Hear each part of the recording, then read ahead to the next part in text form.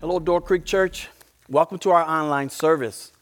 So we're going to be continuing our series here on habits. Yes, habits.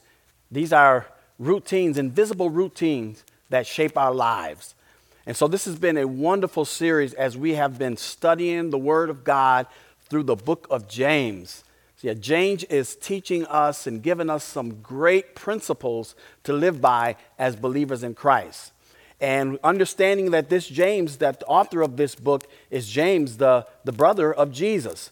And so we understand that he had some insight. He had some knowledge and some wisdom that he is sharing through the moving and the gifting of the Holy Spirit so that we could be the church and we can be the believers that God wants us to be. So we continue that, and our week 3 theme is Let the Bible Read You. Let the Bible read you. So we're going to be coming from James chapter 1, verses 19 through 27. And my sermon title is Practical Principles for Christian Living. James is going to give us some practical principles that we should use every day as we are following Jesus Christ, as we are growing as disciples of Jesus Christ and showing forth his example, or an example of what a believer should be. So let's dive into the scripture. Our sermon goal today, just so you know where we're going with this, is the goal of today's sermon is to learn how to integrate practical principles into our daily lives in order to become creatures of habit. Yes, creatures of habit as it relates to our devotion and our development to Christ. All right, so we're going to integrate these practical principles. This is what James is teaching us. All right, he's going to teach us that it's not enough just to hear these principles, but we've got to do something with these principles. Okay, so let's read here on verses 19 through 21 is our first portion here. My dear brothers and sisters, this is believers, talking to the believers. Take note, or remember this. Everyone should be quick to listen, slow to speak, and slow to become angry, because human anger does not produce the righteousness that God desires. Therefore, get rid of all moral filth and the evil that is so prevalent or widespread or evident ever with us, and humbly accept the word planted in you, which can save you. Oh, this is good. James opens it up with some real great principles here. Now he's talking, he wants you to understand who he's talking to. He's not speaking to the unbelievers. He is speaking to the believers. He addresses it brothers and sisters. So even though the word he's speaking to the church and to brothers and sisters, but I know that through this, even you who are not believers can find some hope in the word of God. So brothers and sisters, he says, everyone should be quick to listen, slow to speak, and slow to become angry. This is James breaking down what it means to be a follower of Jesus Christ and to show an example of what believers are and what believers should be and demonstrate. He is letting us know that even though we are surrounded by so much in this world, we go through so much in this world. We're up and we're down, we're in and we're out. He says we've got to practice principles so that we can stay in the will of God. He starts it by giving us the first principle, quick to listen. Now, these principles that he gives us are so against our human nature. They are so against what my flesh would tell me to do. Quick to listen? No. Listen, I don't even want to hear it. You know, my flesh is, listen, I don't even want to hear it. But we've got to be quick to listen. Meaning, why don't you listen more than you talk? Why don't you do more listening than you do talking? You see, the flesh in us wants to respond immediately. And sometimes we don't hear what people are saying. So quick to listen. Meaning that we should talk to people. We should get advice. We should be in the company of many counselors and advisors. We should want to hear what people are saying to us. We should be quick to listen. Slow to speak. Think.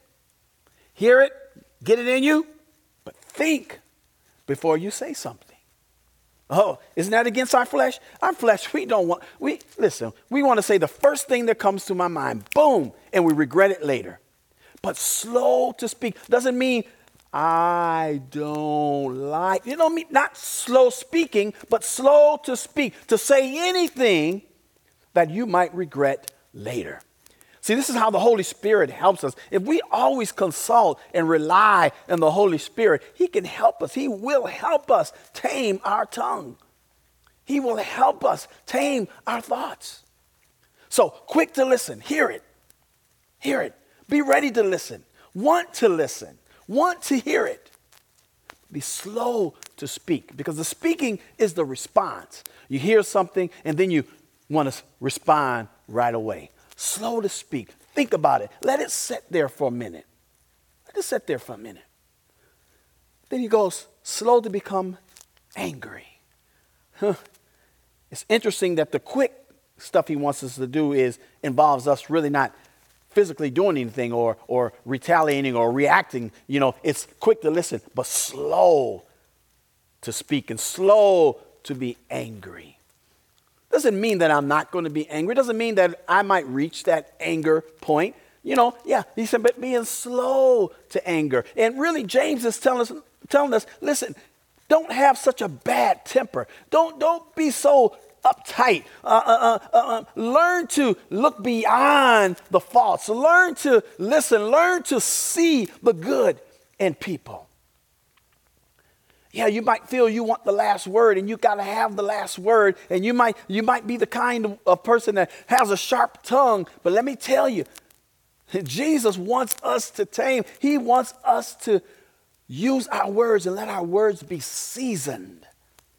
Let our words be seasoned. He tells us that our words should be few, yea and nay. Let our words be few. So slow to speak. And when you are quick to listen, slow to speak, and slow to become angry, that means there are check boxes going on in your mind. There are check boxes going on in your heart, in your spirit. You're saying, should I say that? No, I shouldn't say that. Should I react this way? No, I shouldn't react this way, because that's not the way the Holy Spirit would want me to react.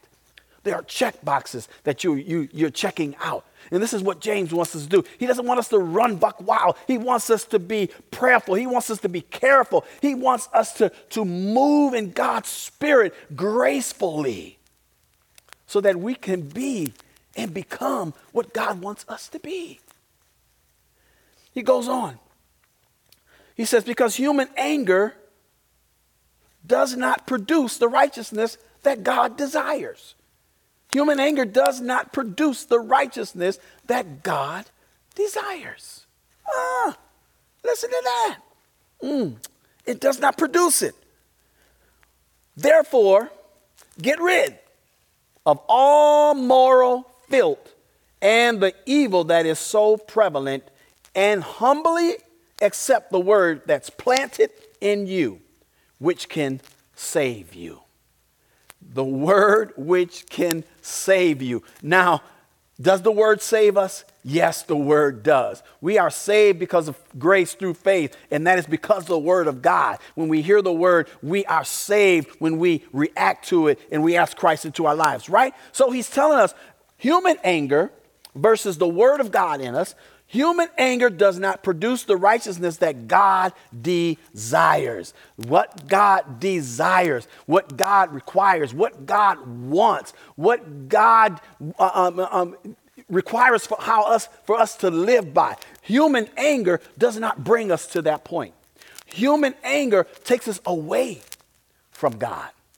Human anger produces a pride and a sense of independence from God. Human anger wants to strap revenge. Oh, yes. Yeah, human anger. It doesn't produce what God's character is all about, because human anger is all about humans.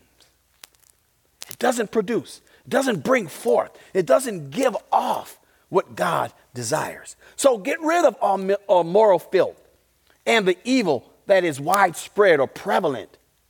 the evil that's prevalent, and humbly accept. James says, humbly accept.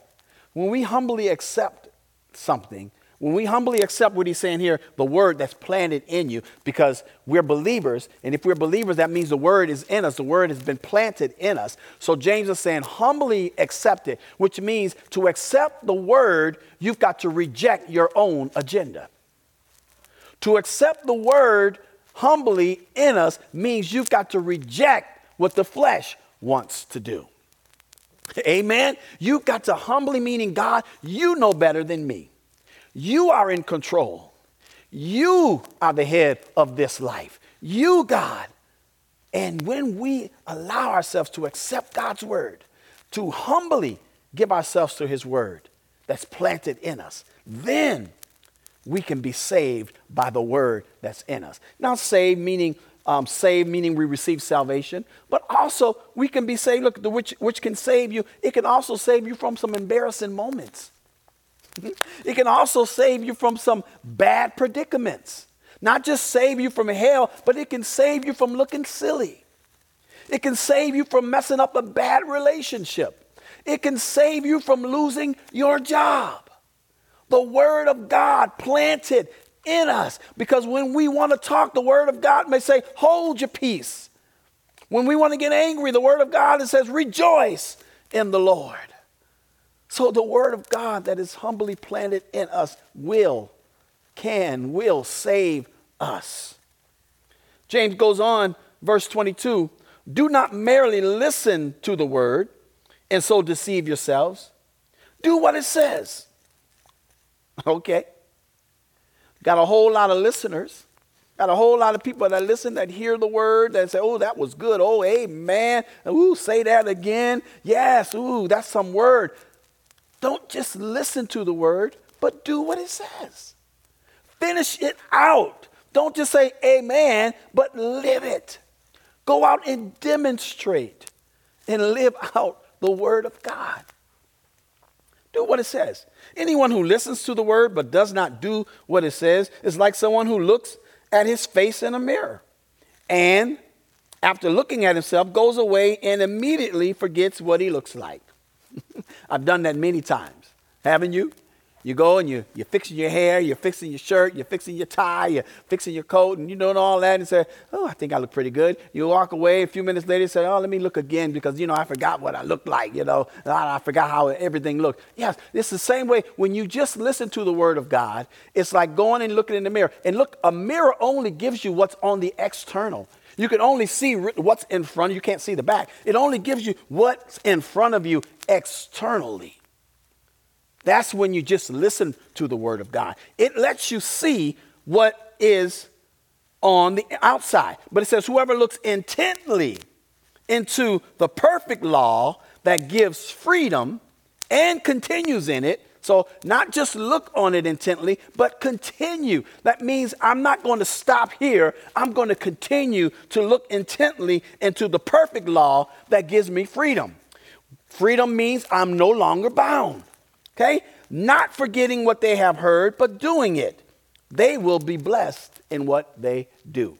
So the word of God, the law of freedom, doesn't just give us an external look. It gives us an internal look, meaning it checks out my attitude. It checks out your thoughts. It checks out your temper. It checks out those things that no one else can see. It checks it out. So it's looking internally, the word of God.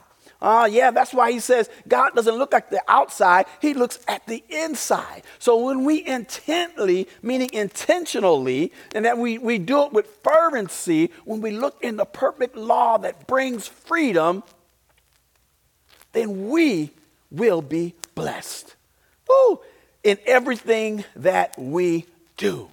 You are blessed when you look intently into the word of God, intently into the law, the perfect law that brings freedom. Not just a glance, not just to walk by and say, ooh, that was a nice glance, but look intently. Lord, how is my attitude? Lord, how am I treating people? How am I forgiving people? How am I loving? Am I too angry? Am I angry real quick, God? Am I holding things against people? Do I have a bad attitude? This is what the law of freedom, the perfect law of freedom, makes no mistakes. It frees us from the bondage of sin and the bondage of our flesh. Look intently into the word and continue in it. Don't forget what you've heard, but do it. Do it. My parents often would tell me, do what I say. Do what I say. And you say, I will do what you say. And you go out, and if you don't do it, you're going to pay the price for it. You know, don't say, oh, I hear you, Mama. I hear you, Dad. But do it. Do it. Sometimes it's better not to acknowledge that you heard it, but if you do it, you're all right. Do what it says. Be obedient to the word of God. He goes on, finishing this portion. He says, those who consider themselves religious and yet do not keep a tight rein on their tongues deceive themselves. Okay? Now, James mentions deceiving yourself twice in these portions of Scripture, in verse 22 and here in verse 26. To deceive yourself is to believe something that is not true. It's to tell yourself something that is not of a truth. It's to pacify yourself or to comfort yourself falsely on something that is not true. So you deceive yourself when you think you're this, but you're not. So he says you deceive yourselves, and their religion is worthless. Okay? That's self-explanatory. Religion is worthless. Now you might be thinking, well, living for Christ is not about religion. Christ didn't call us into religion. That's true. Religion is a belief in a system, and we have faith in Christ, meaning we're not just about religion, we're about relationship. We have a relationship with Christ. We worship him through our relationship, not through our religion. Because when we worship him through our religion, then we are looking more on the human things, then that becomes worthless to God. But when we worship him based on relationship, that means we are going to be quick to listen. We are going to be slow to speak, and we are going to be slow to become angry because we are in relationship with God, not religion with God, with Jesus Christ. All right, so don't deceive yourself. Your religion, it's worthless. Okay? Religion that God, our Father, accepts as pure and faultless is this. Here he goes. To look after orphans and widows in their distress and to keep oneself from being polluted by the world. By the world. That God, the religion that God, our Father, accepts as pure and faultless, meaning it's not worthless, it's faultless, is this. To look after orphans, to visit the widows, to take care of the downtrodden, to love those who have been cast aside. These are habits that we should have. We should be integrating in our lives every day. There will always be someone who's in need. There will always be someone who needs to be picked up, who needs to be lifted up, who needs to be embraced, who needs to be loved, who needs to be encouraged. And when we have a relationship, not based on a religion, but when we have a relationship, and that is the religion that God requires, the relationship, then we will see after the orphans. We will see after the widows. We will visit the sick. We will pray for those. We will embrace them who are lonely. This is what God desires of us. James breaks it down. This is how we should live. These are practical things. These are not things that are unattainable. These are not things that are special or extra credit. These are practical principles for our living as believers in Jesus Christ. So let's review. Let's review what we read here and what we've heard. Okay? So the principles. Be quick to listen. Doesn't mean you're going to always do what someone says. But it's always good to get the advice of counselors. It's always good to hear what other people say. Be quick to listen. Hear the whole story before you offer your opinion. Principle 2, be slow to speak. Doesn't mean you're not going to say anything. You're thinking about it. You're marinating. You're pondering how you will say this. Have you ever said to someone now, how can I say this? How can I say this? Or I don't mean to offend you, or I hope this, you start because you want to be so careful by what you say. So when you're slow to speak, you're getting your thoughts together so that you can say the right things and the things that are pleasing to God. The person might not like it, but it's pleasing to God because you're speaking out of love. Okay? Think before you speak. Better yet, pray before you speak. Principle 3. Slow to become angry. It doesn't mean you won't become angry.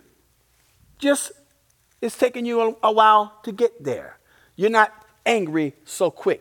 You're not blowing off the top so quick. Your temper is not so, is like a flash. You're slow to become angry. Meaning, have you ever told someone, man, you better stop because I'm starting to get angry. I'm starting to get angry. Yeah, you warn them, listen, I'm not angry yet. And I'm getting there. All right, you might reach it. You might get to the point of being angry. But the word tells us, be angry and sin not.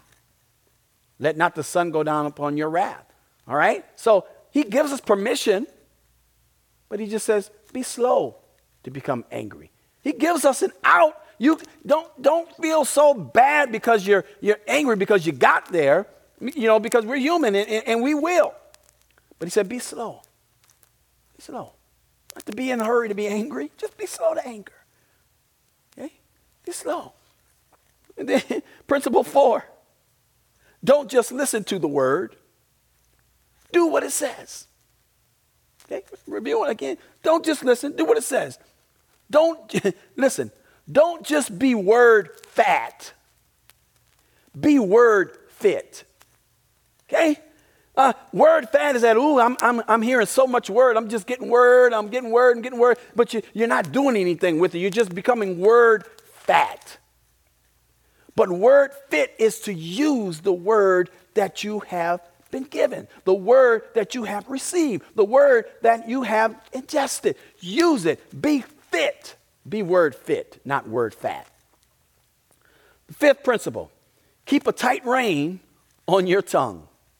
Watch your mouth, basically. Keep a tight rein on your tongue. You can't go blabbing and just saying this and saying that and saying, keep a rein on your tongue. Now, we know that the Holy Spirit is the only one that can help us tame our tongue. We can't do it as humans. The Bible, James, it tells us about the tongue and it's a small thing, but it is mighty. It's mighty. It has a venomous a touch to it. It's mighty. It can destroy people. It can destroy. So keep a tight rein on your tongue. So he talks about human anger. What does human anger produce? Why does he want us not to have human anger or to let human anger take control? What does it produce? Human anger produces pride, selfishness, disobedience, and moral filth. The word of God, Psalm 37:8, says, refrain from anger and forsake wrath. Fret not yourself. It tends only to evil. All right? So refrain from anger. That's God's desire, is that we don't get angry at all. But we are human and we get there and we do become angry. But if we don't allow the Holy Spirit to take control of us and to come in and begin to help us overcome it, then it will tend to evil. It will lead us to evil. Moral filth.